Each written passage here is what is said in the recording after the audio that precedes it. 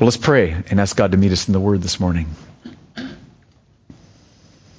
So good to be back, Father. Thank you for this church family and all the love that's here. And thank you, Lord, it's not that we're a perfect people by any stretch. We're a weak people. We're struggling. We've got needs, but you are full of grace. And we can turn to you no matter what state our hearts are in. And as we look to you, look to Christ, you welcome us, you love us, you always will help us. Thank you so much. All we need to do is turn to you humbly. And in your grace through Christ, you will meet us. And so we love you for that. And so we turn to you now and ask that you'd come and work through your word.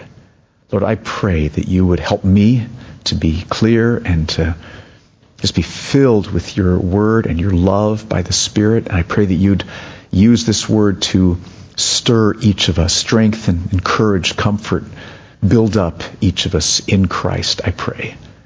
Come and work now, we ask. In Jesus' name, amen. Well, let's turn to Luke chapter 2, verses 8 through 11. We're going to start there and then end up in Philippians. If you need a Bible, go ahead and raise your hand so we can bring one to you. So we're going to do a couple different passages. But we're going to start in Luke 2, which is on page 857 in the Bibles we're passing out. We're going to continue through Philippians for the next 2 weeks, but I want to explain to you how this is a Christmas series. And then the third Sunday from now, we'll be having a special Christmas sermon going through the Christmas story. But in Luke 2, what we read is that the night that Jesus was born, an angel came to shepherds and told them that through the birth of Jesus, there was good news of great joy for all people. Read verses 8 through 11. In the same region, there were shepherds out in the fields, keeping watch over their flock by night. And an angel of the Lord appeared to them, and the glory of the Lord shone around them, and they were filled with fear. And the angel said to them, "Fear not, for behold, I bring you good news of great joy that will be for all the people. For unto you is born this day in the city of David a Savior, who is Christ the Lord." So the birth of Jesus means that great joy can be experienced by all people, which means that great joy can be experienced by every single one of us in this room this morning. Good news of great joy for all the people. So what is this joy, and how do we experience it? And the next section in Philippians is all about joy. Joy in the Lord. And so it fits perfectly into the Christmas story. So with that, let's turn to Philippians chapter 3. And that's on page 981 in the Bibles we passed out. We'll be looking at verses 1 through 8 this morning, and then the next section on joy, verses 8 and following, next Sunday. And again, Christina did a great job yesterday with the women's brunch about joy, following up on that. And so it's very exciting what Paul teaches us here in Philippians chapter 3, verses 1 through 8. So let's start with verse 1. What is this joy?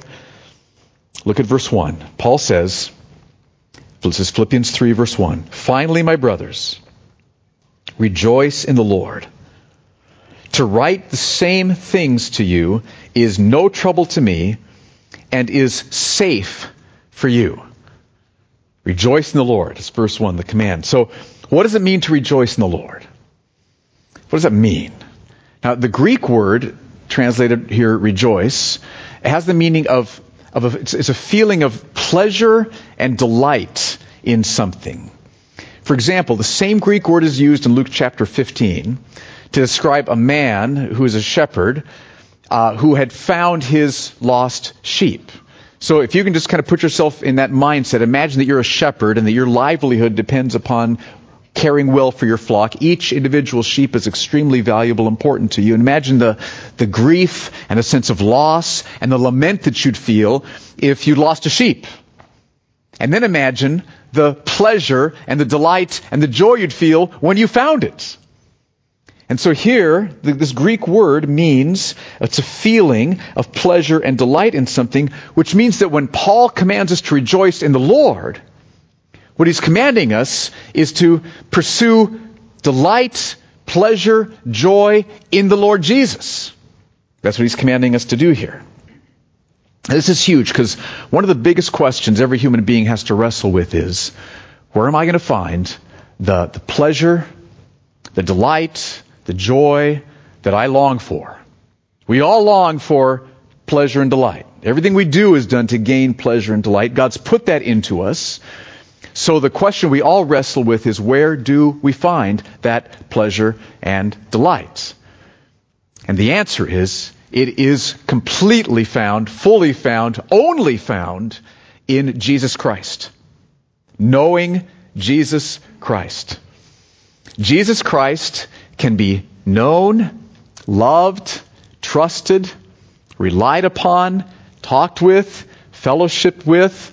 Jesus Christ is a real personal being. He's the second person of the Trinity. He's fully God. And you can know him. You can walk with him and trust him. He's fully God. He's been in existence from eternity past with no beginning. And you can know him. He's fully God. He has complete authority, sovereign authority over everything that happens in your life and in the universe. And you can know him. Fully God. Amazing. You can know him. He's all powerful. The Bible teaches that all things were created through him. And you can know him. And he loves us so much that he was willing to lay aside all the powers and the privileges that he had as God, humble himself, lower himself to become a man. Why?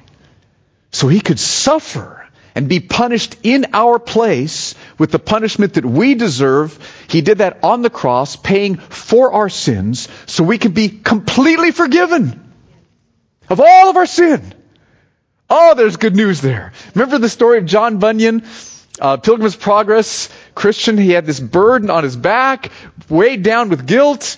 He looked up, the burden fell off, his heart was free, God's love came upon him. You can experience that. Many of you have experienced that. And Jesus came so that we could be completely forgiven for our sins, washed clean, restored, reconciled. This is who Jesus is. This is what he's done for us. And we can know him. He's so majestic. He's so beautiful.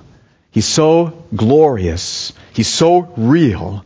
He's so powerful. He's so wise. He's so sovereign that when we know him, when we walk with him, when we worship him, when we obey him, when we trust him, we will have times that we are so filled with pleasure, so filled with joy, that we won't need anything else. It'll be filled. Do you know him? Do you know him? Now, some of you may doubt that he could do that he could fill you that much. So I want to share an illustration that I've shared numerous times before. I went back and forth about this, prayed about it. I'm going to share this illustration again because this is so powerful about how Jesus can so deeply, really satisfy us. This is from the story of Hudson Taylor, one of the first missionaries to inland China, 1800s. Hudson Taylor, missionary there with his wife. They'd been married for 12 and a half years. And just a few years into the missionary stint, his wife became sick and she died. And he was devastated with grief. Overwhelmed. Huge, heart-aching, painful loss. But at the same time, Jesus Christ met him. The real Jesus. Hudson Taylor knew Jesus. And here's what he wrote in some letters to some of those who were praying for him about how Jesus had met him. He says, "Only Jesus knows what her absence is to me, what it means to me. 12 and a half years of such unbroken spiritual fellowship, united labor, mutual satisfaction and love fall to the lot of very few. But were the loss less, I should know less of his power and sustaining love. No language can express what Jesus has been and is to me. Never does he leave me. Constantly does he cheer me with his love. He who once wept at the grave of Lazarus often now weeps in and with me. Often I find myself wondering whether it is possible for her who is taken, his wife, who is taken, to have more joy in his presence than he has given me. At times he does allow me to realize all that was, that is, all that he had in having his wife alive, all that was but is not now. And then he who will soon come and wipe away every tear, he comes and takes all bitterness from them, from the tears, and fills my heart with deep, true, unutterable gladness. Jesus Christ is a real personal being, fully God, fully man, who you can know. And when you know Him, when you trust Him, when you worship Him, when you rely on Him, He will give us that much joy. He'll give you times where you know Him so deeply, so closely. You'll have that much joy.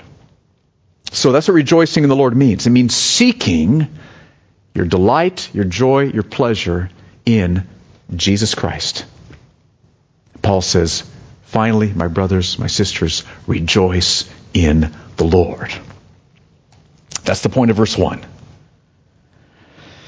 But when we keep reading after verse 1, Paul starts talking about circumcision. Why?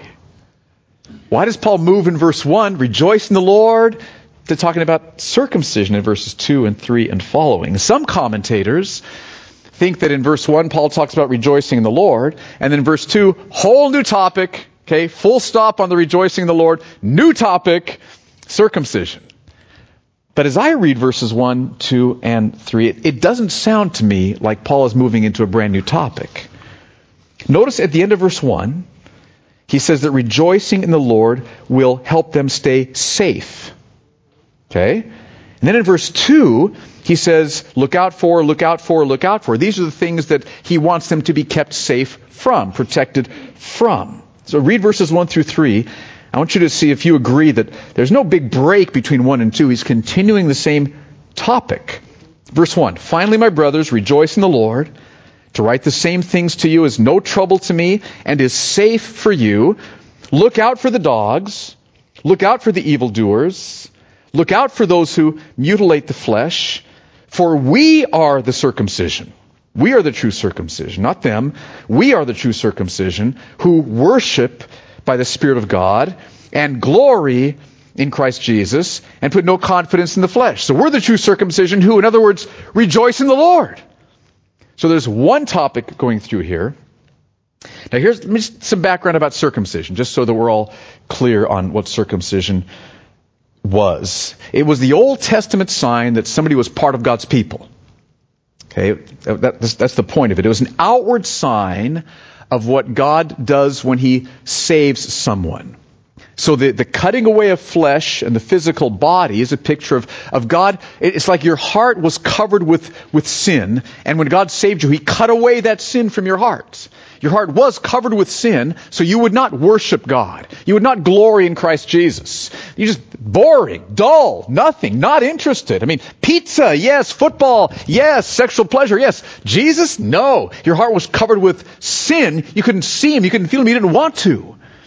And God, in great mercy, because of Jesus Christ, He reached down from heaven with His holy scalpel and He cut away that sin from your heart. He just came down and He did that. And your heart starts beating again in life. And you see Jesus, you say, yes! What have I been doing all my life? You're glorious. I worship You. Because God had circumcised your heart. That's the picture. So it's an outer picture, outer symbol of the heart change that takes place with salvation. So the true meaning of circumcision is not the cutting off of skin from the body, it's the cutting off of sin from our hearts. Now, with the coming of Christ, circumcision was no longer the sign of being part of God's people. Baptism becomes the mark of being part of God's people. So no longer is circumcision an important issue spiritually. But it seems that there were some Jewish evangelists Jewish evangelists who weren't trusting Jesus, who'd come into town, and they were trying to persuade Paul's readers to seek their salvation and their joy and their delight in the status of being circumcised.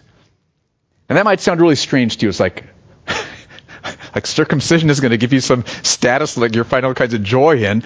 Well, nobody deals with that today, but we have other things that would sound maybe just as foolish to other people that we can try to seek our salvation and our joy in. So this is what they were struggling with.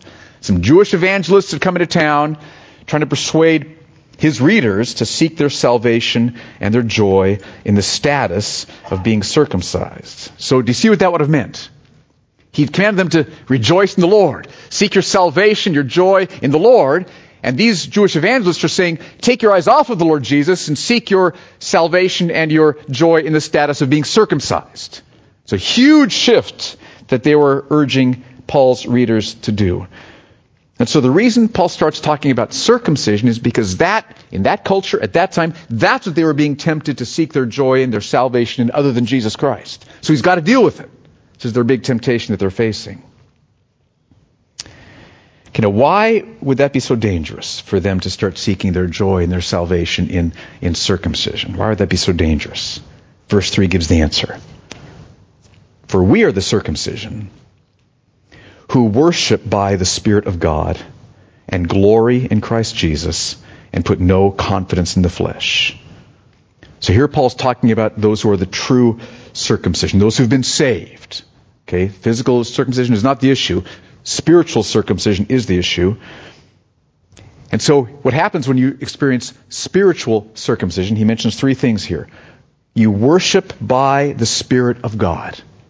Okay, you will have times when, because of the Spirit's work in your heart, He so stirs you that you love Jesus. You extol Jesus. You praise and adore and delight in Jesus because you see Him. You're not trying to. It's not because you're supposed to. You are. You're worshiping by the Spirit of God. You'll have times where you experience that. Not only that, they glory in Christ Jesus. Their highest joy, their highest boast, their highest delight is in Jesus Christ. Really. I mean, not because they're supposed to, but look at Him. See Him? He's awesome. So they glory in Christ Jesus. As a result of that, they put no confidence in the flesh, which means they don't seek their joy, they don't seek their salvation, they don't seek their well-being in anything other than Jesus Christ. They put no confidence in the flesh. They don't seek their joy, their salvation, their well-being in anything other than Jesus Christ. Okay, now, that doesn't mean, I just want to put a little parenthesis here, it doesn't mean that saved people don't experience joy in anything else. Okay? God has created good gifts for us to enjoy. He's made sunsets. He wants you to say, that's beautiful. He's created jalapenos. Okay? He wants you to say, thank you. And taste buds that enjoy them. He's made musical harmony. Thanks to the worship team this morning. He's made these things for us to give us joy and to give us pleasure. So followers of Jesus will experience joy in many other things, but we don't seek our joy in anything other than Christ. Because what you seek, to seek your joy in something means you're seeking to have your heart filled with that. Your heart's empty, you want your heart filled, and you're seeking your joy in something. Only Jesus will satisfy you. If you seek your joy in jalapenos, I'm sorry.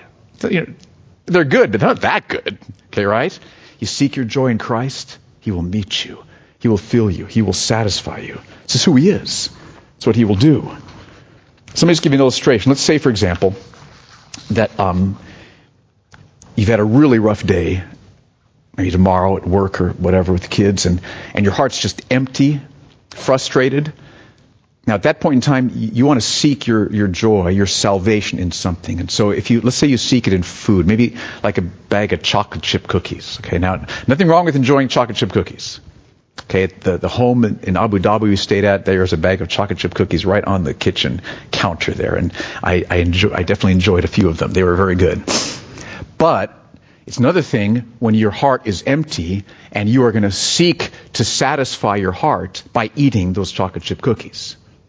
Let's just say you eat the whole bag of them. Okay, now, what's that going to do for your heart? Nothing.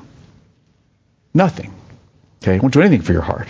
Not only that, by seeking your heart's satisfaction in that, you've just made those chocolate chip cookies like a virtual, like a savior. You've just made that your idol. You've made that your God. See, because whatever you seek to satisfy your heart, that is your God. That is what you're worshiping. Chocolate chip cookies? Absolutely. Entertainment, friends, fame, money, sexual pleasure, just go on down the list. Those are our idols today, not Baal or Vishnu or whatever, but those are the things that we worship today, because whatever you seek to satisfy your heart is what you're worshiping. It's what you love. We're commanded to love what with all our heart, soul, mind, and strength? God. You love Him. You seek Him. You know Him, because it's in His presence, Psalm 16:11, that Aaron just quoted to us at Home Group Wednesday night. It's in His presence that there's fullness of joy. It's at His right hand there are pleasures forever. Okay? So when you seek anything else as your heart satisfaction, as your salvation, you're making it your God. Functional Savior. It's an idol. It's your God. And that's what Paul's readers were being tempted to do with circumcision. They were being tempted to seek their joy and their salvation in the status of being circumcised. So they could be proud, we're circumcised, they're not. That's going to make me really feel strong and like spiritual and like God owes me now. And anyway, it's a false teaching. Okay, so can you see why this is so dangerous then? This is the question we're asking. According to verse 3, saved people seek their joy and their salvation where? In Christ. Saved people worship Christ, boast in Christ, seek their joy and salvation in Christ, not in circumcision, not in chocolate chip cookies, in Christ alone. So what's at stake here, the reason Paul uses such strong language in verse 2, beware these dogs, these mutilators of the flesh, beware of them. It's because salvation's at stake here. Huge issue. If they've been saved, they will seek their joy, their salvation in Christ alone, not in circumcision. If we've been saved, we will seek our joy, our salvation in Christ alone, not in anything else. So the stakes are high. And so Paul brings out some big guns here to persuade them not to pursue the circumcision route. How does Paul persuade them to keep seeking their joy and salvation in the Lord? Look at what he says in verses 3 through 8. This is so powerful. Paul is just brilliant. I mean, this is the Holy Spirit leading him to write these. This is, those poor Jewish evangelists. They just didn't have a chance, okay? Verse 3. We are the circumcision who worship by the Spirit of God and glory in Christ Jesus and put no confidence in the flesh, though I myself have reason for confidence in the flesh also. If anyone else, Jewish evangelists, think he has reason for confidence in the flesh, I have more. Circumcised on the 8th day, of the people of Israel, of the tribe of Benjamin, a Hebrew of Hebrews, as to the law, a Pharisee, as to zeal, a persecutor of the church, as to righteousness under the law, blameless. Okay, so these Jewish evangelists were trying to persuade Paul's readers that their joy and salvation would be found in taking on Jewish distinctives, like being circumcised. Take on these Jewish distinctives, the status of them. Man, you'll be joy, salvation, be right with God, heart will be full, it'll all be together. But Paul, has more Jewish distinctives than any of those Jewish evangelists. And so he lists his pedigree here. It's like Paul's resume, okay? Circumcised on the 8th day, exactly as the Old Testament commanded. Of the people of Israel. So he was born as an Israelite. Not only that, he's of the tribe of Benjamin. Whoa! Okay, now, that's a whoa, because the area of Benjamin's land was right where Jerusalem was located. The tribe of Benjamin. Ooh, man, that's some pedigree there. Okay?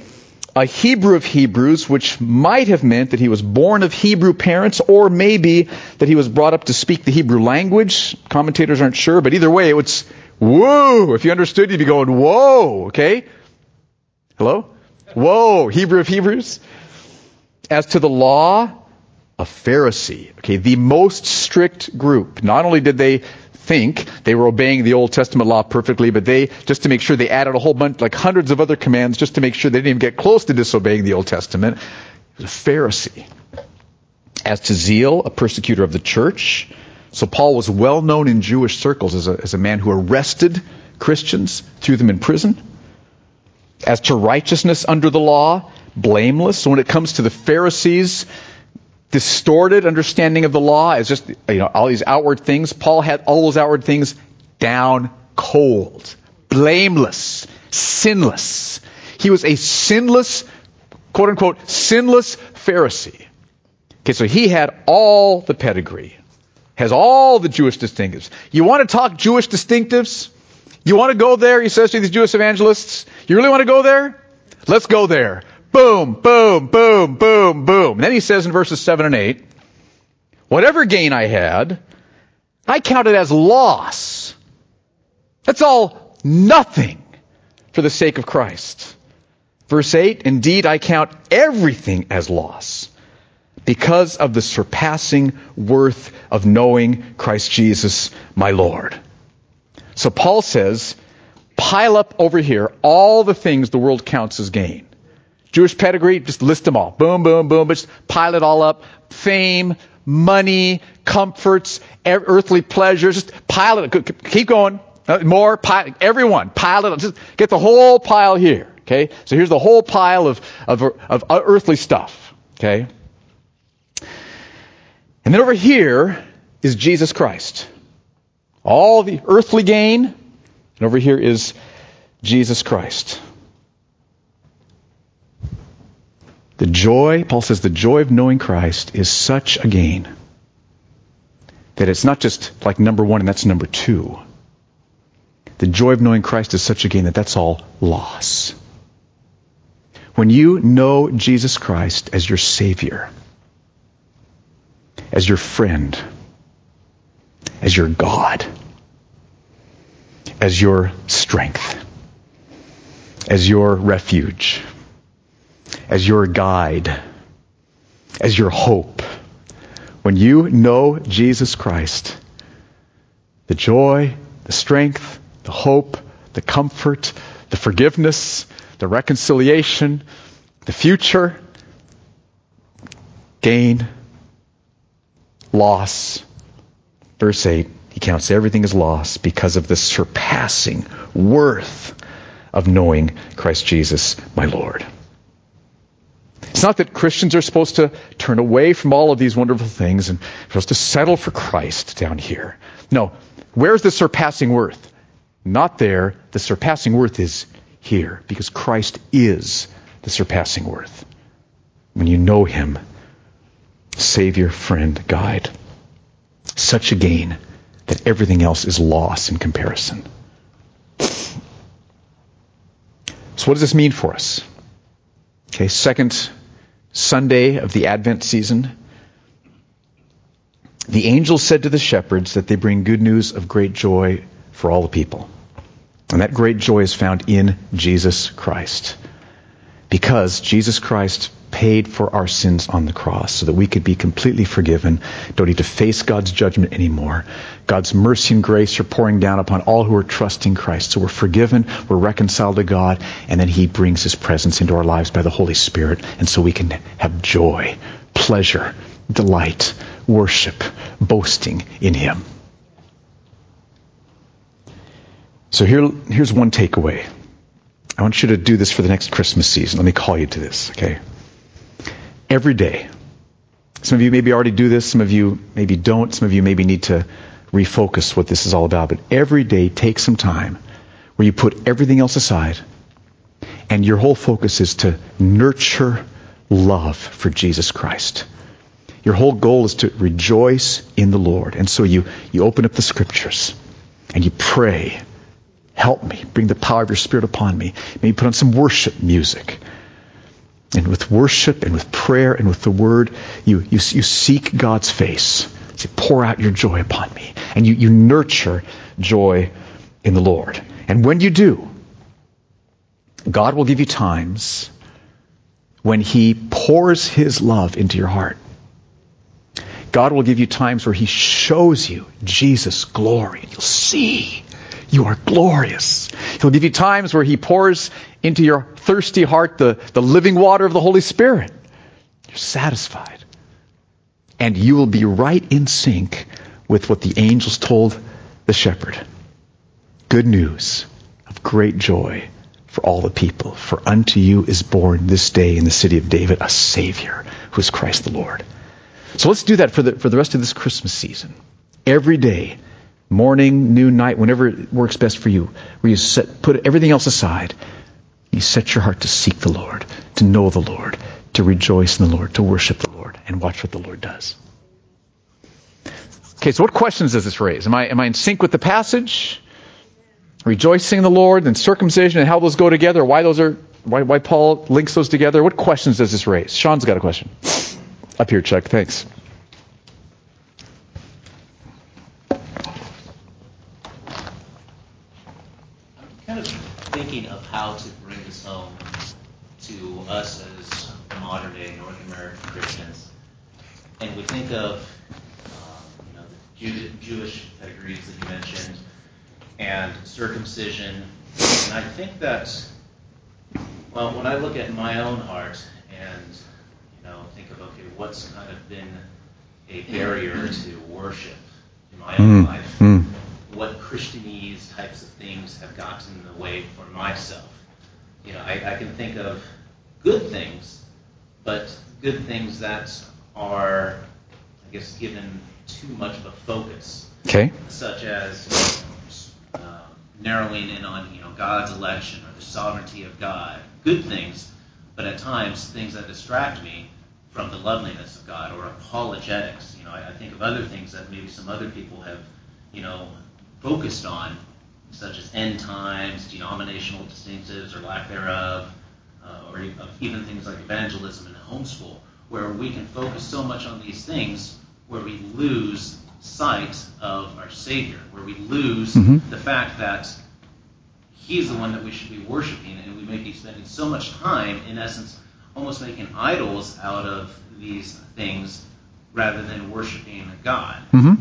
And I don't know if that's helpful for anyone else, but I don't know. I thought that the picture in Revelations of lukewarm Christians that are neither hot or cold came to mind when we can do good things, that aren't frowned upon as, sins, but at the very same time can become Christianized idols. That's a really good point. I would encourage you all to ask the question, what is it that you really, like this last week, have experienced the most joy in? And if the answer is, well, I debated this person about post-trib tribulation and I think I won. Okay, if that's like, then there's a problem. There's a big problem, right? And so there can be Christianese things, good things, good Christian things can, Satan he's the deceiver, and he will love to deceive us about good things and make them into gods in our lives, which is wrong. So, good. Take to heart what Sean was saying. Chuck. Follow up. Yeah. Corinthians 13, the love passage. Yes. Don't rest on prophecy. Don't be a clanging cymbal, but love. Love. Good. Thanks, brother. Other questions or comments? Jerry. A few weeks ago, my home group, we went over a chapter in Deuteronomy where it said that God has taken the children of Israel into the wilderness to show them their hearts. And He knows their hearts. He knows our hearts. Yes. But He takes us into perhaps a wilderness yes. in our own lives to show us what our priorities are. Yes. Is our priority finding our joy in Jesus, or is it in getting one up on somebody? Yes. Yes. Or, yes. On and on and on. Yes. I think it's really important to look at your heart. So where am I? Yes. Yes. A personal Savior or not? Yes. Boy, thank you, Jerry. Take that to heart. Look at your heart. Is He your personal Savior or not? Well said. It's so important. What else? Going. Okay, so take time every day where you set everything else aside, and it's you and the Father through the Son, by the Spirit, and you're there and you're seeking Him. Prayer, the Word, worship. You're at the kneeling at the manger. You're before the Lord. Do that, and you'll be right in sync with what Christmas is all about. Okay, let's stand together. I want to pray this over us.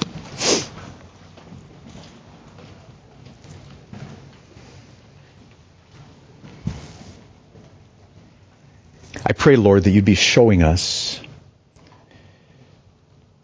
the things that compete with you for our affections, for our joys.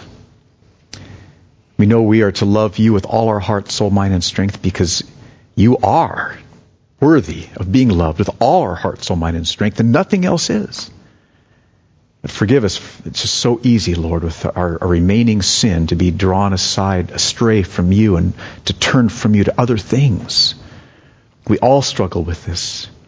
And you are full of mercy through Christ. I praise you that we can turn back to you just as we are and say, I'm being drawn away to food, to money, to fame, to arguing theology, to whatever it might be. Help me, forgive me, change me, and you will because of Jesus. So thank you that we can turn and come to you as we are, and you run towards us with love and mercy and all the help we need. And I pray, Lord, for each of us that this week you'd give us rich time where we are setting our hearts upon you, opening up the Word, studying your Word, meditating on your Word, worshiping you as we see you revealed in the Scriptures. Meet us there, Lord, I pray. Encourage us, free us, satisfy us for your glory in Christ. I pray that you would do this. And then, Lord, for anyone here who has never met you, who is still looking for their joy, their salvation, their pleasure in other things, I pray, Lord God, that today they would own up to the reality of who you are, the beauty of who you are, the love that you are, and that they would be saved by trusting Christ alone. Do that in them, I pray. In Jesus' name, amen.